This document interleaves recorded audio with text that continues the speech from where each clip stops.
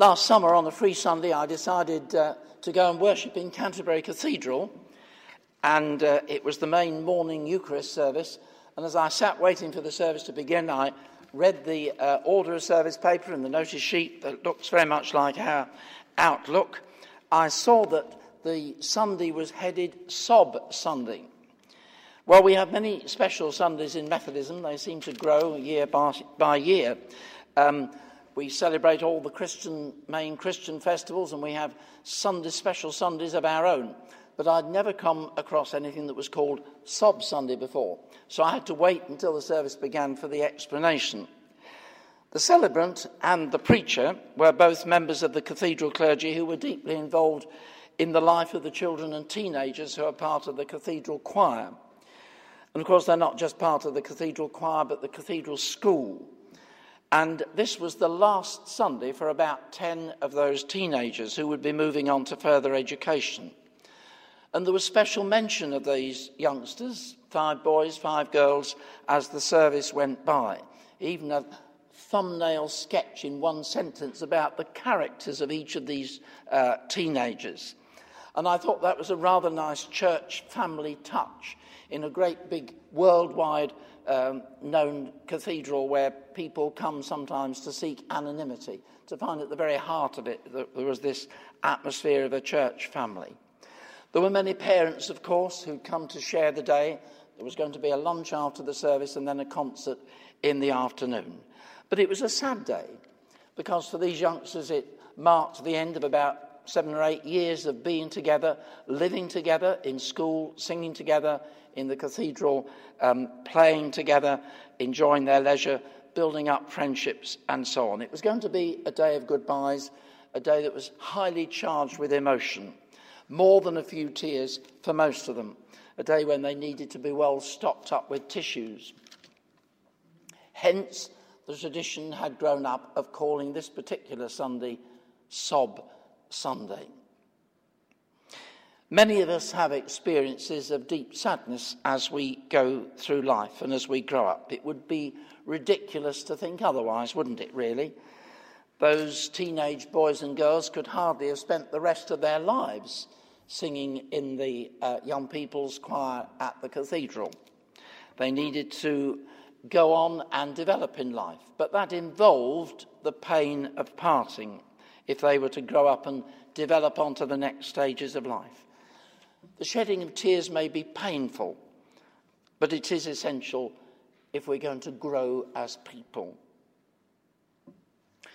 The first reading, as you noted tonight, was one of those songs of lament, one of those songs expressing deep pain. It's a short psalm, but it certainly brings out some anger and some frustration at God.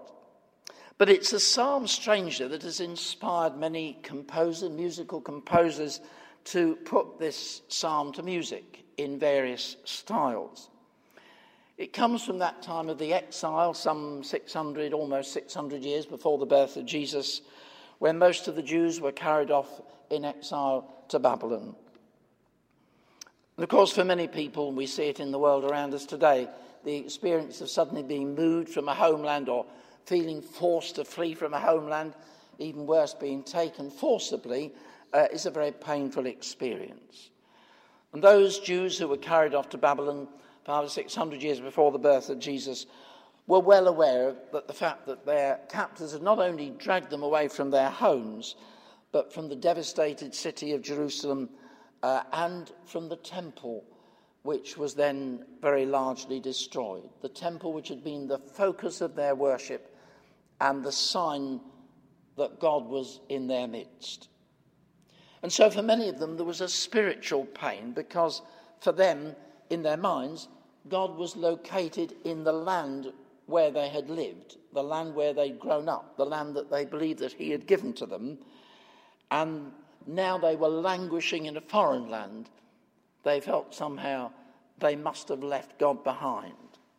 And so we're told in this psalm that they sat and wept. Sitting, that was a fairly common kind of posture for those who were in mourning. And of course they were in mourning because they'd lost something. And because the Jews had acquired a reputation amongst some of their neighbours for being a singing people, the people who'd captured them tried to persuade them to sing. Our tormentors demanded of us songs. Sing us one of the songs of Zion. That really was digging the knife in, wasn't it? Asking people to sing when you knew very well that they were as down in the dumps as they could possibly be. It was cruel mockery. They couldn't sing. We hung up our harps on the willows. That was one of the really low periods of Jewish history that we read about in the Bible, in the Old Testament. And it lasted for about 70 years. It was a sob time. The weeping came to an end, of course, when the exile came to an end, and rather unexpectedly they were allowed to return home. But through their weeping, they had been taught some very valuable lessons about life, and particularly valuable lessons about God. It was during this period that many of them were challenged to a belief in a much larger God than they had ever thought that they believed in before. Through the pain, God spoke to them through a number of the prophets and challenged them to believe in the God of all the nations. And when we turn to some of what we call the middle chapters in that long book of Isaiah, particularly chapters 40 to 55, and when we turn to some of the chapters in the book of Jeremiah, we find there some pictures that enlarge that concept that people had of God. And suddenly they realize that God is not just a God of Israel who somehow is bound by the geographical boundaries of that country, but one who is God of all the nations, a God who operates across all the nations of the world, and a God who had called his people Israel in order to be a light to the other nations of the world. And some of the most inspiring passages that we have in the Old Testament about the greatness of God come from this rather painful period of Jewish history. He wasn't just a one-nation God confined to these boundaries. And so therefore they hadn't left God behind them when they went somewhere else. And God hadn't abandoned them just because they were in a strange land. But if they hadn't had that period of separation from their homeland, the feeling that they were separated from God and being challenged by God's messengers to realise, they might have remained very narrow and insular and missed the point of what God was calling them to do. They only grew through that period of great pain. Of course, there are plenty of people in the world at present who could identify with some of those emotions that the Jewish people must have felt when they were carried off into exile in Babylon.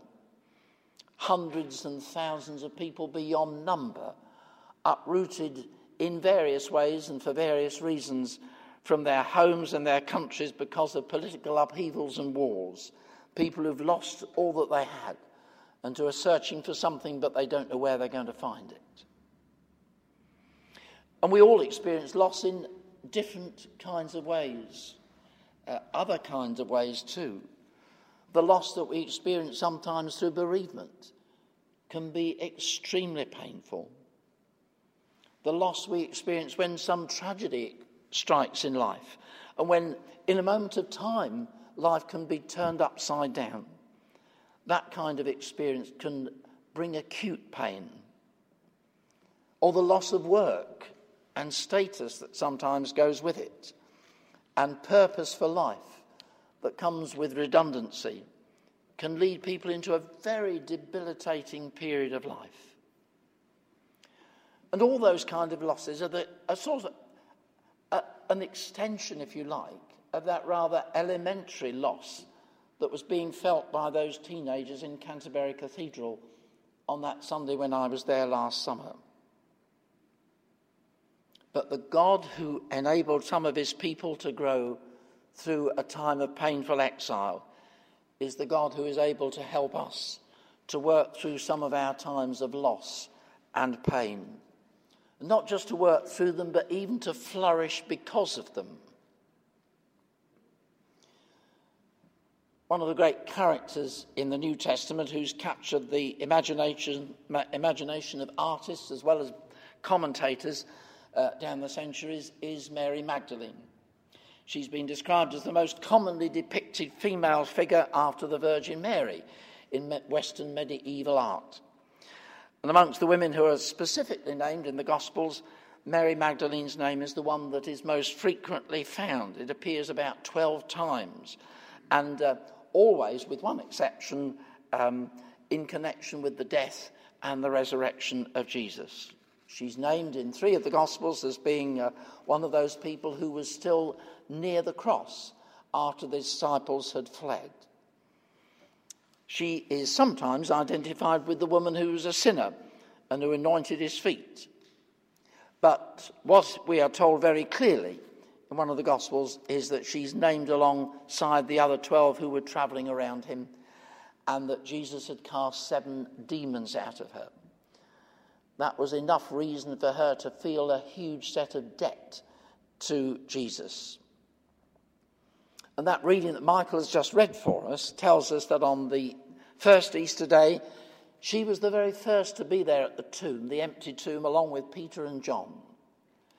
And when they found the tomb empty, Peter and John went back to their homes, but Mary Magdalene remained in the garden, and she remained there weeping, because her loss was absolutely devastating.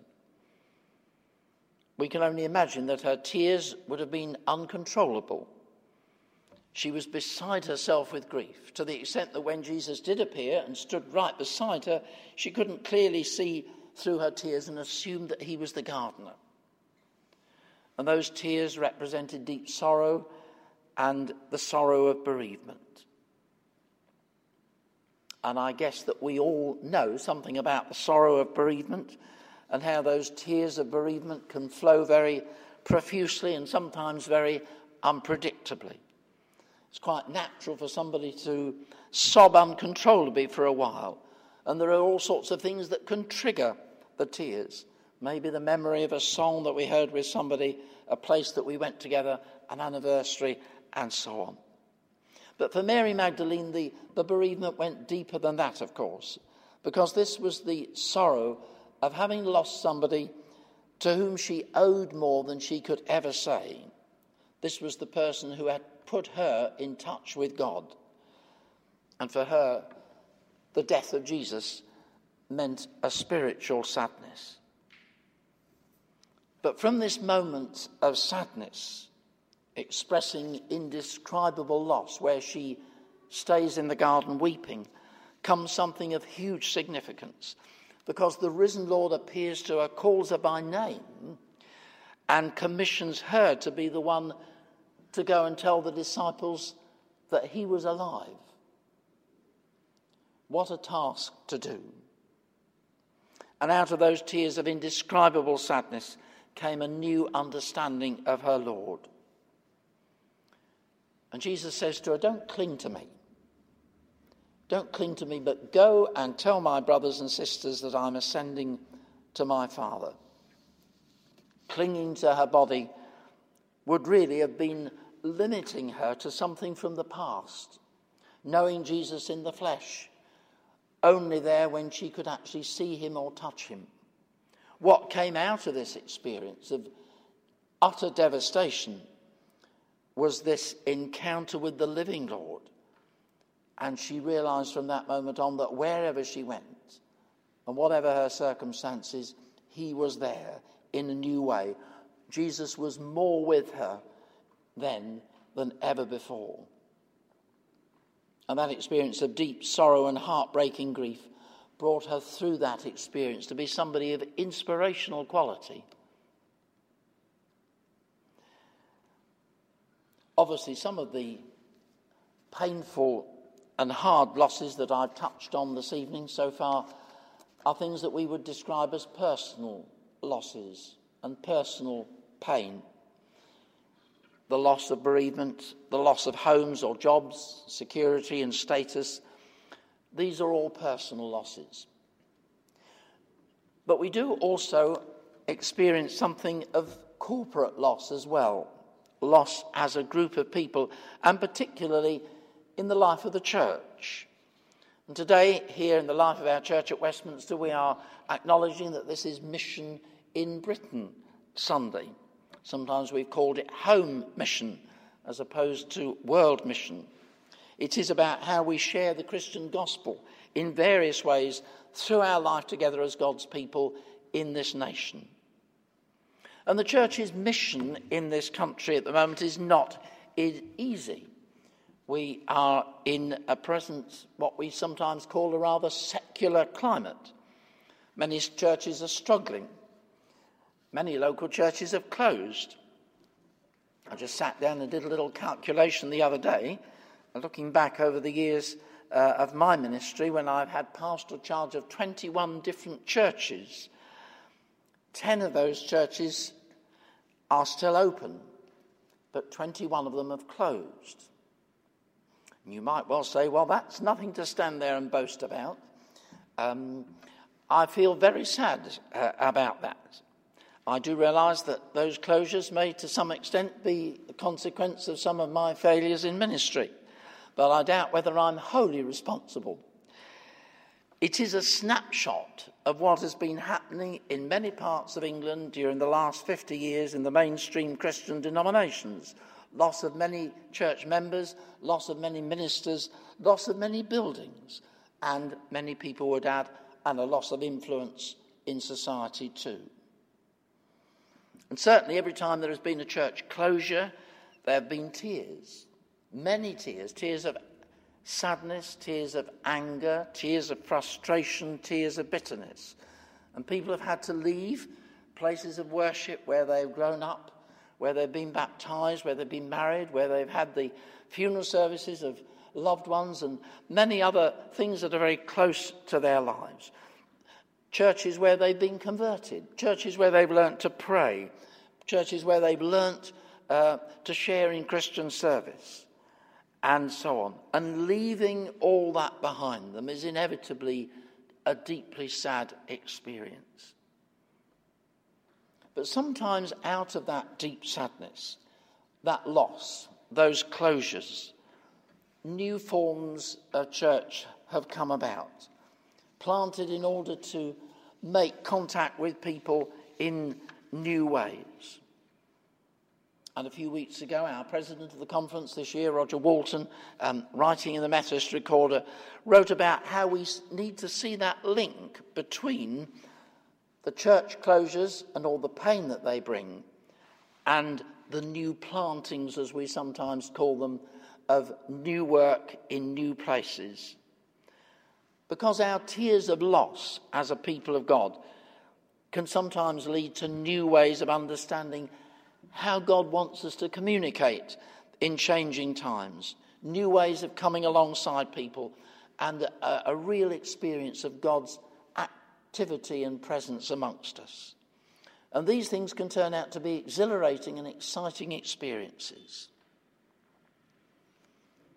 It is very easy, all too easy, to be like Mary Magdalene and want to cling on to the past, to cling on to what we have known, to cling on to where we have known and been certain of God, and to grieve if it goes and is taken from us.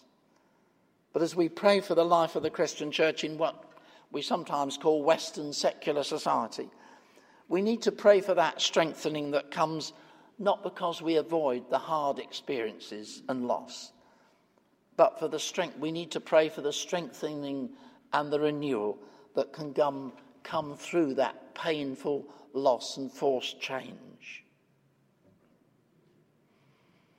And I just want to say before I finish that growing through sobbing and grief isn't automatic. It doesn't automatically happen. Some people just become very bitter and withdrawn.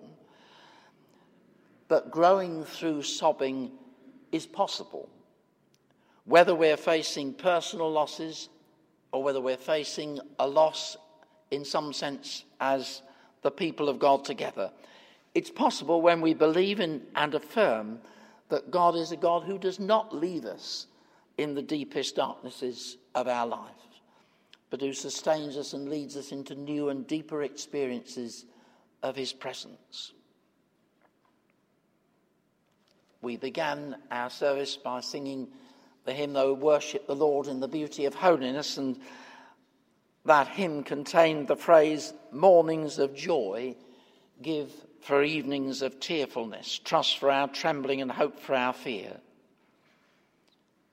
We need to affirm as we meet together this evening that God can take away the tears of the evening when we think that everything is done and there's no future ahead, and give us the joy of the morning, the promise of a fresh start ahead, stretching ahead of us, taking us and using all the pain of the past to bring us to a new and a deeper relationship with him.